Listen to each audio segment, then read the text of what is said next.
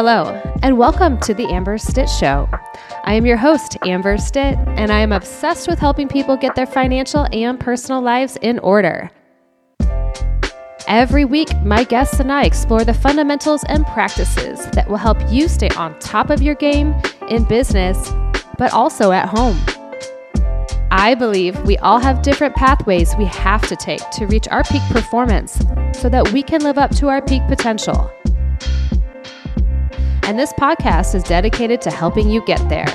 I'm excited to share the insights and habits that my guests and I have cultivated throughout our lives so that we can help you on your journey towards a happy, successful, and fulfilling life.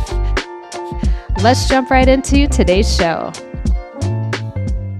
Hello and welcome to the Amber Stitt Show. I am your host, Amber Stitt.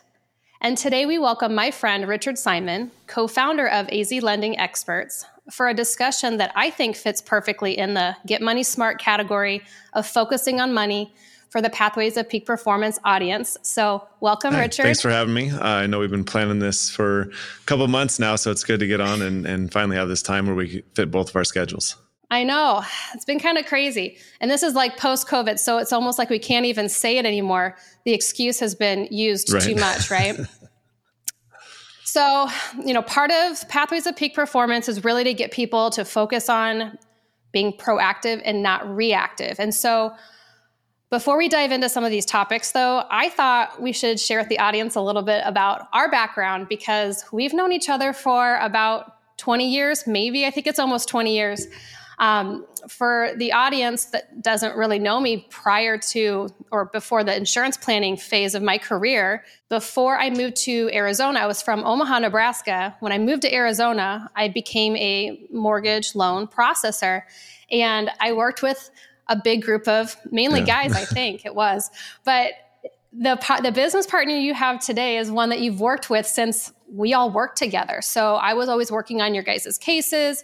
And you were loan officers. And so I think that's pretty cool that we can still talk about business, but it's just different now that we're both business owners and we've been through a little bit as far as the market goes. So back in 2000, like early 20s for me, before the 2007, 2008, what do they call it? What's the right word for it? Is it really the mortgage crisis? Market crash, yeah. Yeah. So prior to that, we saw that. I transitioned shortly after that to real estate law firms and was in paralegal work, eventually corporate paralegal work.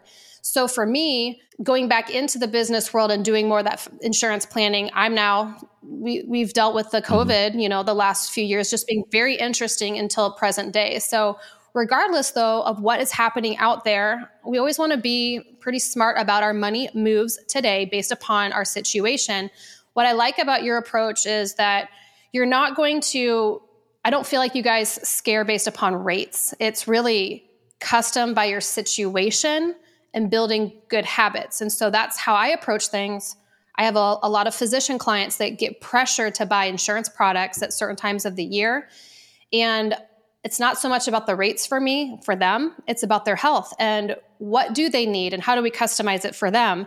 So that being said, I'll pass the mic to you. Let's tell the audience a little bit about your business, how you and your partner work. And I know that you guys do a lot of referral work with other resources too, so that your clients always have enough information at hand. So I'll let you take it away from here. So got into the business, like you said, I started back in 2003 in the mortgage industry. And then we were working together, I think it was 2004, 5, 6. Something like that. Yeah. So something like a while that. back, but been in the business long enough to saw the ups and, the 4, 5, 6, 7 range, and then saw the downs when the market crashed and made it through there and been just riding slow and steady up until about 2020. And then market just got crazy out here for 2021. And then this year we've seen it's been both up really high and now we're seeing a reversal, there. So it's been very interesting. As far as the mortgage company, I've owned a couple mortgage companies. This one I started in 2011. So I started it with Scott Roberts, who is my business partner. Known him since way back in college. We both played baseball together at Texas Tech. So it was cool to be able to start this business together. With that, when we started this business, one of our, philosophies is that mortgage is so much more than rate, right? Everyone wants to go out and sell rate. And sure, I mean, a great rate is very important.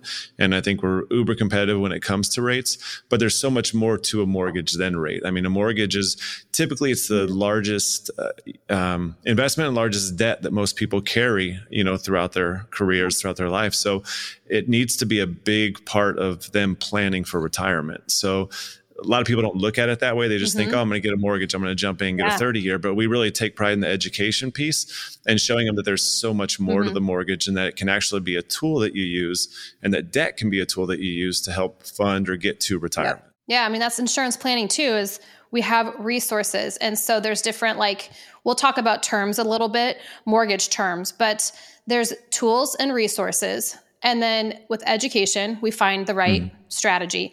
And even though there's a bunch of tools out there, doesn't mean that you have to use them all. You might mix them up. You might diversify it. But working with a brokerage, just like we are always looking for the best situation for people, and being able to shop is always great. So like for you, you're looking at helping people depending upon debt to income ratios, different things, where I'm also looking at people's family, and you guys do family, looking at family goals, but I'm looking at their health and then how things are playing out as far as the goals go. So I have a lot of physician clients, but they're not all physicians. We have individuals and executives and business owners that are working with us. And so financial planning is always a hot topic. Some of my clients will do their own planning. Some will hire financial planners. Real estate and investing is always going to be a topic. People are trying to figure out how do they get into that. So I know that in some other episodes, we'll dive a little bit deeper in the real estate conversation, but Arizona's been a hot market. And it's like that in certain states throughout the nation. But I think the whole nation kind of received that and has been still a little bit, dealing with it. Some had more of a peak. Arizona tends to have more of a peak, I think, just like Nevada and some of these other states. But I'm not an expert in that. So what are you seeing just in general as far as, is there anything that's kind of interesting right now that's coming about? Definitely. I mean, it's been a wild year so far in the real estate market. I mean, if you were looking back in January, February, March, it was such a seller's market. I mean, people were still competing. It was who could pay more for a house almost at that time because people were it was the scarcity mindset and everyone was like, there's not enough inventory. Only way we can get this is to offer way over asking price. And we were just seeing prices go up.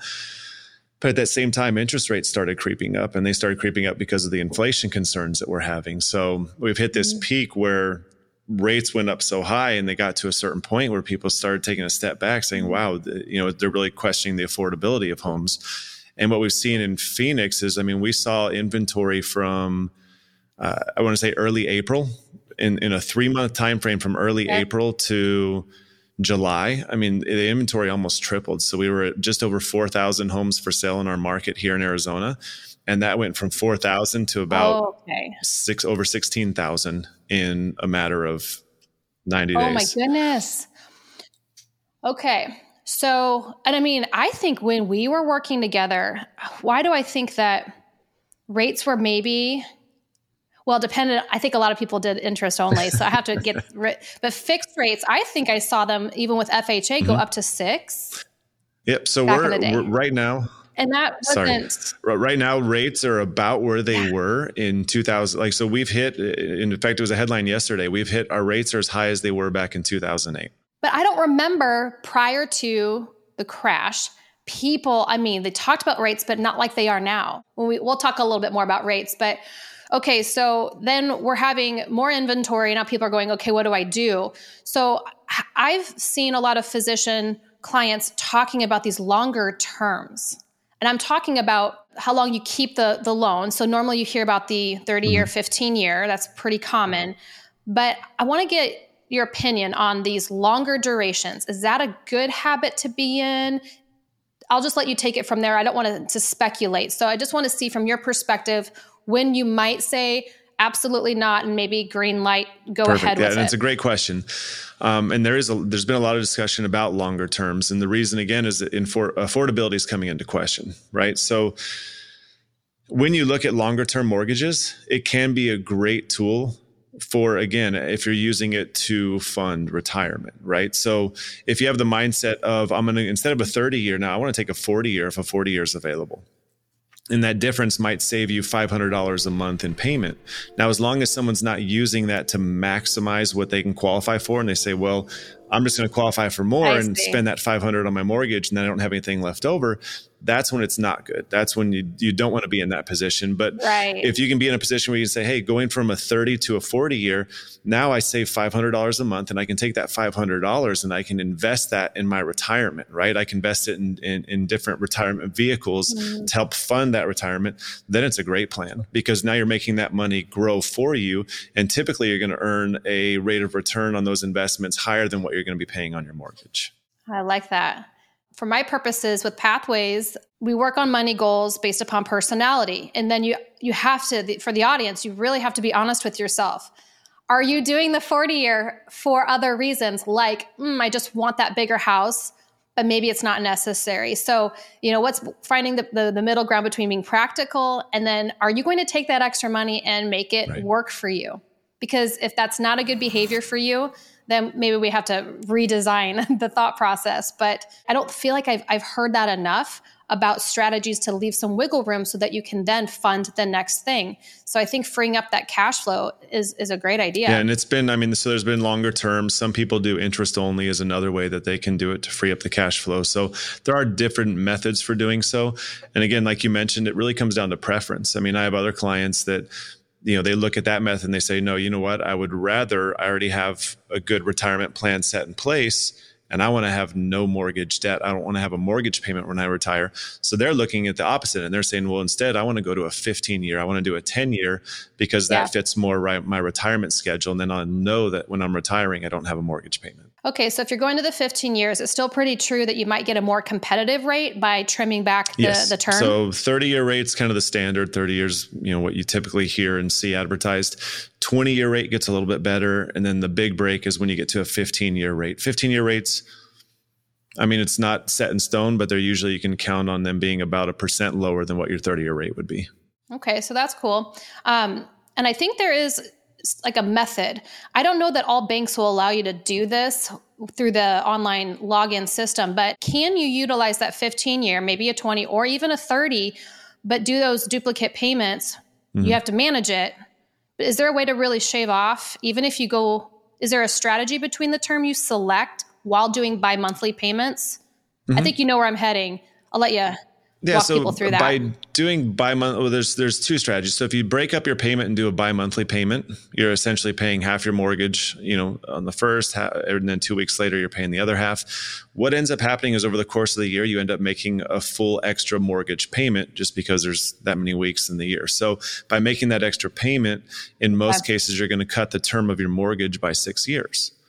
So if you look at the savings there, you're like, okay, 6 years times 12 payments a year times your mortgage payment, you actually save a pretty decent chunk of money in interest. So there's certainly a benefit to that.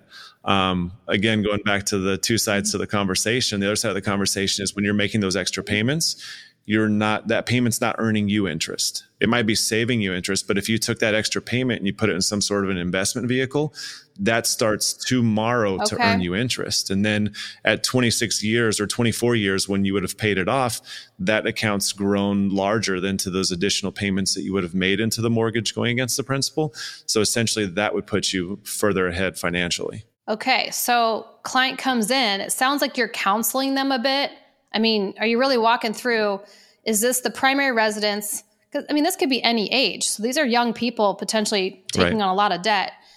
So there's different conversations for every person. Do you dive a little bit deeper and then try to figure out, is there a free up of cash flow for retirement or other passive income strategies? Are we trying to figure that out as they're coming to you to maybe even just do a refinance or a purchase? Are you bringing that out for them and breaking that down? Definitely. It sounds like that's always a part of the conversation, right? Is we want to help educate people and make sure that they're aware of all these options. There's a lot of people that come to us that already have ideas of what they want. And, so we kind of brush on the different options that are available. But again, a lot of people come in with convictions or have their plan that's already in place. And our job is to help get them where they want to go, but also give them the education and the additional knowledge to know that there are other options that may or may not be a good fit for them. Well, even if it's not a good fit today, maybe if they like it enough, that could be something that they could put in motion at some point in the future. So I like that. I know you're licensed Arizona.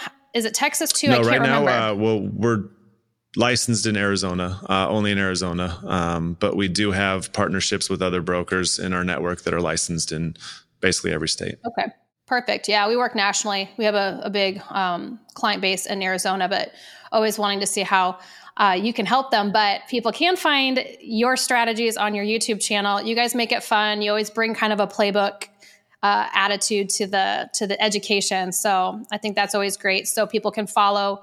What's the name of your YouTube channel? Is it? There's AZ Lending Experts LLC, and then there's also Richard Simon Mortgage. Mm-hmm. Okay, very good. I think that's a great place to kind of land. We have more episodes, more conversations to have. So I really appreciate it, Richard. I think this is great information. And so looking forward to the next episode. And for the Pathways audience, I always appreciate you being here. Thanks for having me. It's been a blast, and look forward to doing it again soon. Thank you for joining us on today's episode of The Amber Stitch Show. For more information about the podcast, books, articles, and more, please visit me at amberstitt.com. Until next week, enjoy your journey at home and at work. Thank you for listening.